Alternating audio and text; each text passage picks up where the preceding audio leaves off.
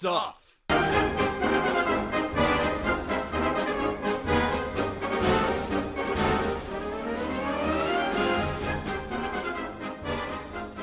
Hello and welcome to Funny Stuff, a comedy podcast about comedy.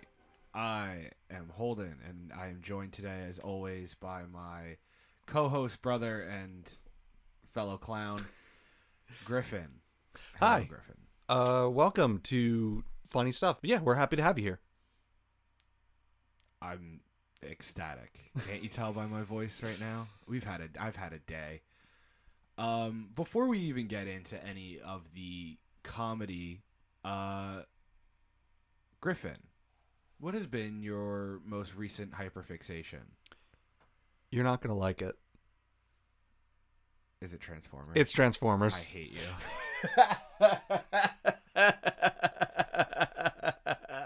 You're the worst. I don't know what it was, but I have just kind of gone back. You know what it was? It probably was because I was like, I'm going to finish this this heavy book about anti-racism, and I'm going to read some fucking Transformers comics afterwards. And I did, and now I've been watching some form of Transformers video on YouTube for a while. I'm thinking about it. I am excited all over again for the Transformers RPG book that I think is releasing at some point this month. I know you're not going to play that campaign, but yeah. So, what? No, do you have something to say? It's just, there's like just a level of nerdiness that like I am not willing to go past. And like for a long time I thought it was playing D&D. It's like, yeah, I'm a big nerd, but I won't play D&D. And then I started playing D&D and I was like, oh, this is great. And then it was LARPing, and now I'm like willing to LARP and like go to Ren fairs and stuff. It's like, I don't know where my nerd where my parameters are for that, but like I think a Transformers RPG is kind of where I'm drawing the line. Well, also, you don't like Transformers. Yeah, I don't like Transformers that much. I've been trying not to yuck my yum. Yeah, yuck your young so much, but like I just don't like Transformers. I did at my most recent birthday party several months ago. I did make everybody. We did PowerPoints just on whatever topic we wanted to, and I did make everybody sit through a presentation on the history of gender and sexuality in Transformers. It was very, very interesting. It did not make a believer out of him, though. So what did we watch today? Hold on, what are we watching? So the stand-up special we watched today was John Mulaney's Comeback Kid. It came out in 2015. In 2016, it was nominated for a Primetime Emmy Award for Outstanding Writing. It actually lost to another one of my favorite comedians, Patton Oswalt. Talking for Clapping won that award. But a nomination is nothing to sneeze at. If you want to form your own opinions on the stand-up special before we force ours down your throat, you can watch The Comeback Kid on Netflix for free. Send the check, Netflix. It's not for free. It's free enough. Just because we aren't the ones paying for our Netflix does not mean Netflix is a free service. It's going to be free now because they're getting a great sponsor. Netflix, send the check. So I have to say, one thing that always cracks me up right off the bat is the beginning, the intro, before he actually gets on stage. He has a little exchange with his French bulldog, Petunia. And he's like, all right, Petunia, wish me luck. And then in French, she says, what is it? You will die on August 27th, 2037 or something like that. She just says in French, like, this is the day you will die. And he's like, all right. And that always fucking cracks me up. I don't know, man. We'll get into more of his bits about Petunia later. But I just always find that so goddamn funny. Yeah, I love when stand-up specials start with something a little extra, for folks who couldn't make it to see it live or just didn't really want to. Just a little bit extra, so it's just like a, hey, thanks for coming out anyway. Here's a little something. Here's a little tab of acid. Get you started. suck on that for a little while. Another thing that I didn't realize is I've watched this special a good couple of times. It's a much bigger theater than I remember it being. Oh, yeah, I kind of remember it being like relatively small with like it definitely had like the is it the mezzanine? That's the balcony it section. had a big mezzanine, which I wasn't expecting. I thought it was remember just being so much smaller with like a mezzanine that was like maybe like 5 or 6 rows. I don't even like remember there being a mezzanine until they like pan out while he's like walking on stage and they show his back and you see the whole theater and it's like huge. It is a very, very big theater. Would you like a little context on the special, Griffin? Didn't you already do context? I mean, the most context I gave was that it came out in 2015 and nominated for Primetime Emmy for Outstanding Writing. I feel like I could give a little more context. Well, I would have hoped you gave it while the rest of the context was going, but go ahead. Well, just a little top of the episode shout out for the Emmy nom. This came out, like I said, in 2015. It is his third special, second one that is actually filmed. His first special was just an album. Then there was New in Town. So he'd been hitting his stride with stand-up. He'd been doing it at that point. Let me do math. Like 7 years he'd been doing stand-up. I believe he started in around 2008. So he was really hitting his stride. He was getting pretty popular. And for me, this was the first special that when I watched it, I remember being like, oh, I liked New in Town, and everything I've heard on the radio of his, I've liked. Let me watch this. And this is the first special that I can remember being like, John Mulaney is one of my favorite comedians. Like, this is the special that made me like him a whole lot.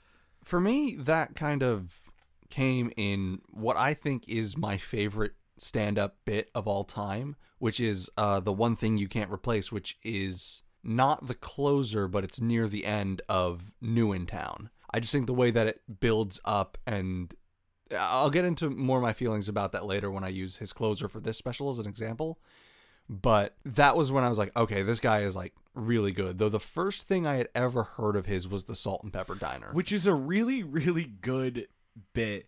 We're going to eventually cover more of his stuff. I just wanted to start this one because I also realized while watching it, we quote this one a lot. Yeah, that was something I noticed too, that that we quote this one a bit I think the most out of all three of his stand-ups, all three of his filmed stand-up specials. I really thought it was going to be his most recent one, Kid Gorgeous.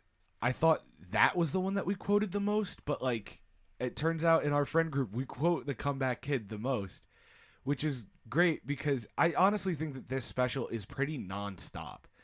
Like, even, like, the slower moments are really funny. Like, when he does the littlest bit of crowd work, which when you have a crowd that big, it's kind of hard to do crowd work. That's more of, like, a more intimate club kind of thing. Mm-hmm. But, like, even when he does crowd work, it's really funny. Like, he fucks with a dude for, like, a little bit. And, like, he's not overly mean. And he learns just enough about this dude. And then he uses it as a nice springboard, which is a good thing to do. Yeah, not, like, riffing too hard and, like, really trying to do a whole lot of crowd work and make that his thing. No, it's just like a little bit of crowd work. Use that as a springboard for another like actual planned out bit. Not saying that improv isn't good, but improv is very difficult and very difficult to make funny. Yeah. He does kind of like make fun of the dude a little bit because he catches him on his phone. But he doesn't do like, there's this clip that makes me so mad. It's a clip from Andrew Dice Clay, which is really fucking a funny sentence for me to say. So there's this woman in the front row. He's doing kind of like almost like Madison Square Garden, like Dane Cook Madison Square Garden, where he was at the center and he had everyone around him and he was moving around. That's just called arena seating. Okay, fine. Fuck you. He was doing arena seating, but with like maybe 150 people. Like not enough. It was like early in his career as well. And this woman in the front row shows him her boobs. Oh my God, I remember hearing about this. And then he like is not grateful in the slightest. Like, dude, you're not a rock star where that happens all the time. You're a fucking comedian where that never happens. How many comedians have there been where they're doing a show and someone is just like, I'm going to show him my tits? That never happens. That's happened once to him and he wasn't even grateful. He like, he's like, what? You think I've never seen a pair of tits before? It's like, dude, of course you have, but you never seen hers. And then he just like goes on to just keep making fun of like, whoa, like he's just a fucking asshole. Nice little Andrew Dice Clay tangent. I don't know if I have the stomach to do any of his stuff. Oh, we're doing Andrew Dice Clay whether you want to or not. We're not doing it today. We will build up to it. Let me say this. I will never choose to do Andrew Dice Clay. Oh yeah, no, it's going to be when it's out of your control. So he kind of immediately starts talking about his first real bit after the happy birthday sign bit. I'm realizing the first bit that I took notes on was when he was talking about having just married his wife, which now his then wife is his ex-wife. Is a very interesting bit. It's nice because sometimes when you have a bit like that where like a comedian has a bit that people like and then years later something changes, like not saying that John Mulaney did anything horrible, all he did was get divorced from his wife, but like, you know, sometimes you'll have like a bit where it's like, oh, that person was doing something horrible and like kind of made jokes about it. And now we kind of tell because we have the retrospective of like that puts a weird spin on it. But that doesn't happen, in my opinion. I think the bits about John Mulaney's wife, or now ex-wife, are still very funny, very good. I don't think there's anything in there where I can be like, oh, that's why they got divorced. It's like, no, like, why they got divorced is honestly none of our business, and it didn't really come out in any of the specials. I do have to say, he goes on about how he used to call his wife before they got married, and speaking from experience, when you're doing that with someone you intend to get married to, it's enjoyable. It's a fun experience. Welcome to personal relationship stuff. Marriage is going to be very magical. He also says that he had no idea that relationships were supposed to make you feel good, and that was also something I learned. That's very straight culture, I feel. It's very boomer culture, and like it's so nice to see that he has realized that that is not the case. Like a relationship is supposed to make you feel better. He even says like, that's not even a joke, that's just a cute little thing I like to say. Yeah, relationships are supposed to make you feel nice, and I've only had one that has like 100% made me feel nice without like horrible baggage, let's just say, both on my part and the partner's part. Keep it down, Peanut Gallery. She's in the room. I want to make that specifically clear as well. Well, I was trying to avoid that, but well, I just want to make that known in case on the recording you can hear little giggles in the background picked up by either of our mics. It's okay. I'm not mad at you. Just disappointed. I hope you can hear her. I hope we can hear her right now. So a line that always gets me in that bit, though, is anyone who's seen my dick and met my parents needs to die. It's a very fucking good line. It is a lot of information to have out there. I'm thinking about like the one person in my life that has had both of those things, and it's like, I really don't want you to have all that information. I don't want you to have that information on me. And, you know, I thought of it as very much like, you get cheated on and you want to kill your spouse. I also thought of it as like, no, it's not a possession thing. It's like a betrayal thing. Like, I gave you my heart and you fucked it up. And, like, I could kill you for that because you hurt me so bad. But I also think that's the case. Anyone who's seen my dick and met my parents needs to die. Either has to be with me forever or has to die. Yeah. So anyway, John Mulaney, something I noticed while watching this special is he's very, very good at build-up. Like, the build-up to his jokes, the setup and the build-up to his jokes are as funny as the punchline sometimes. Yeah. And the bit that comes to mind with that is the "aw, she's ugly" bit. It's such a good bit. I love just the idea of like, it's one of those things, like, I hate the whole concept of whenever a comedian tells a joke and someone's like, oh, I wonder if that's actually true. It's like, shut up, stop, just enjoy the joke. Doesn't matter if it's true or not. But that's one of those things where I just hope it's not true, because that kid would have 100 and like he said, it's the most wonderful day of this stupid woman's life, and some rat mustache Cheeto fingered fucking kid just ruined it for her. That's so upsetting.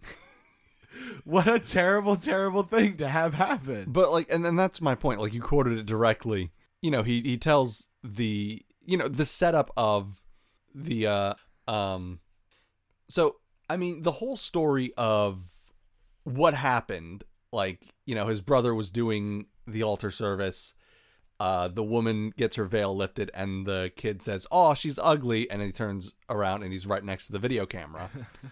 That's the setup, and then he continues to build up with that, with the, you know, some Cheeto fingered rat mustache 13-year-old little prick had the audacity to say, "Oh, she's ugly."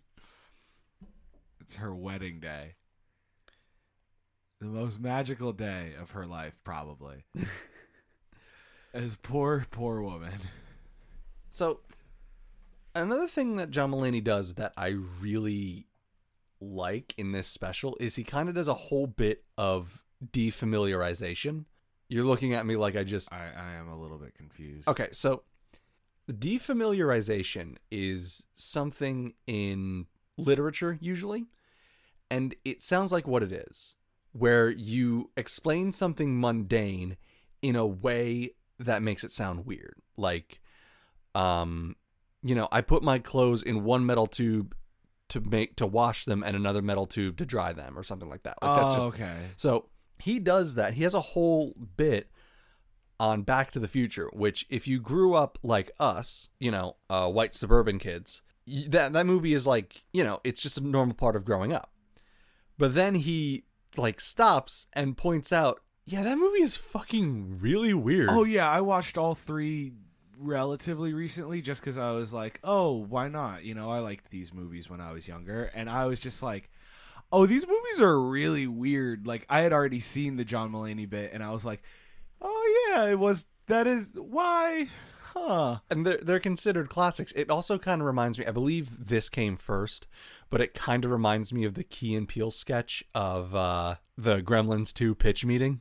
Yeah, and they're throwing like ridiculous shit at the wall, and they're like, okay, obviously none of that's gonna make it into the movie. All of that was in Gremlins 2, the new batch. Yeah, Hulk Hogan was in that movie. Oh my fucking god, I completely forgot that. Hulkamania ran wild on Gremlins 2.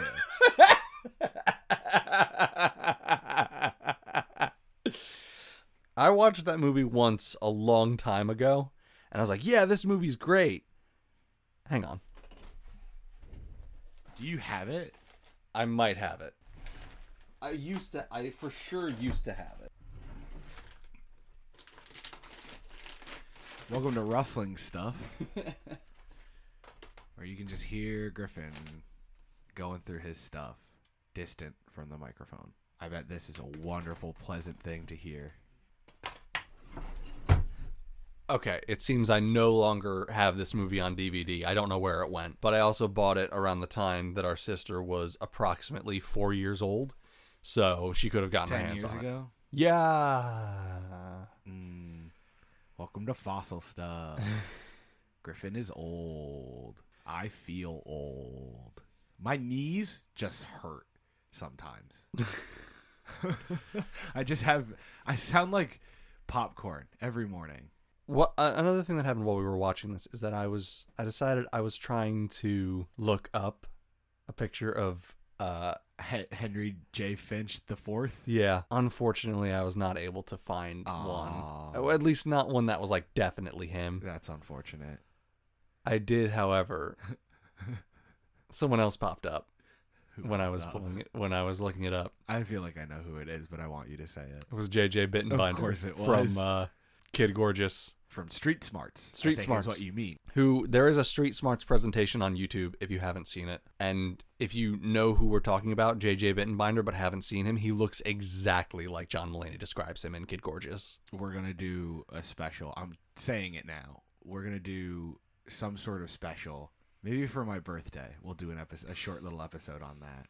On Street Smarts? On Street Smarts. All right, you heard it here first. My birthday isn't far away from when this is being released, so that's a nice fucking early special. Griffin, I think it's time we talk about our favorite and least favorite bits. Well, I would love to, but first, let's go to the ad break. Here's ads. And then I said, I can believe it's not butter.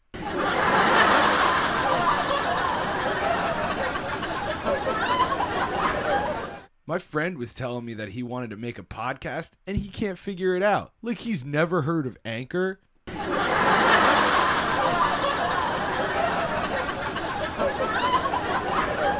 Anchor is the best way to start a podcast. It's free to use and provides recording and editing tools you can use straight from your smartphone or computer. When you upload to Anchor, they distribute your podcast to many platforms such as Spotify and Apple Podcasts. And, with no minimum listenership, you can make money on your own podcast.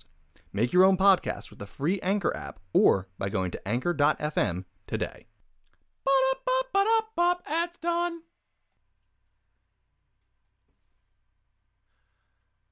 Welcome back from those wonderful ads. Thank you for the money. So, Griffin, it's time we talk about our favorite and least favorite bits. Let's start with least favorite. What was your least favorite bit? I mostly don't have one when it comes to this special. I mostly don't have one when it comes to John Mulaney, but I didn't love the eat ass, suck a dick, sell drugs. I think I know where you're going with that. I think it's funny, but I also think there's like... Yeah, okay, he does a little bit of a black scent, which is a little yikes. Or pretty yikes, really. But that's not really why. Like, yeah, that bothers me. But I just don't think it's all that funny. I like that he builds on it later. Yeah. When talking about drug dealers and how weed is becoming legal. No, that came before. That came before? That came before. Yeah, John Mulaney dressed up in his fucking suit, looking like he does, talking about how he used to do drugs is also very good. That juxtaposition is wonderful. I don't know if I have a least favorite bit. I think the eat ass, suck a dick, sell drugs thing is pretty fun. Mm-hmm. Just because, like, it's a funny sentence. It's a good buck wild thing to hear in life, in that order as well, as to eat ass, suck a dick, and sell drugs. Is a really, like, I like that he talks about, like, thank you for laughing. You got to hear that as a group. I was alone out there that afternoon. I think that's very good. So what was your favorite bit then? That's a really tough one. I think my favorite bit... Ooh, I'm stuck between two, genuinely. Okay, well, what are they? When he's talking about being a temp, the entire bit, not just when he talks about Henry J. Finch IV. And quack, and too old to be a duckling. Too old to be a duckling, quack, quack. But also the... hello, hush, hangs up the phone. That bit is also really funny. But I think I gotta say that the better bit is when he's talking about Bill Clinton. I agree.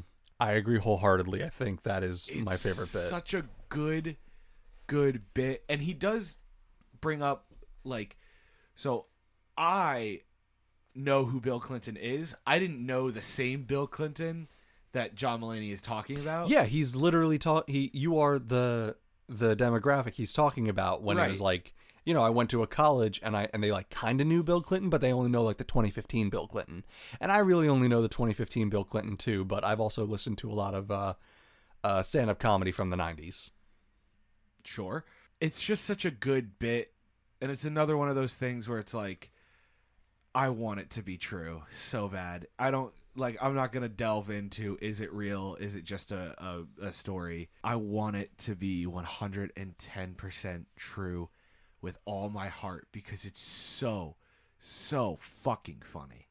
Just the way his dad is in the whole story, how his dad hates Bill Clinton, how his mom loves Bill Clinton. His parents also, if you didn't watch the special, his parents went to college with Bill Clinton. And that's a funny bit as well of like, think about the people you went to school with. Now think one of them is becoming the president.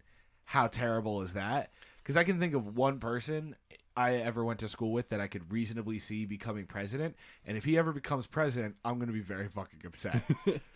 But I think I said that I wanted to circle back to something earlier.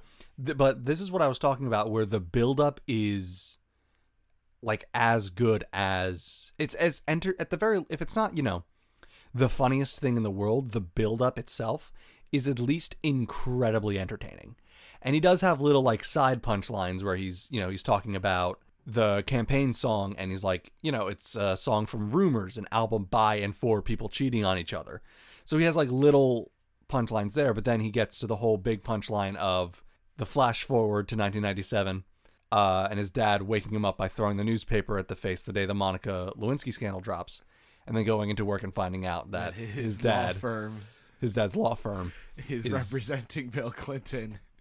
Like, that's what I mean. Like, the build-up is so wildly entertaining and so engrossing, and I think that's part of why, not to harp too much on a bit from another special, why I think The One Thing You Can't Replace is so good, because for me, that's a build-up that, like, the build-up is as good, if not better, than the punchline, because it's just such an entertaining and funny story.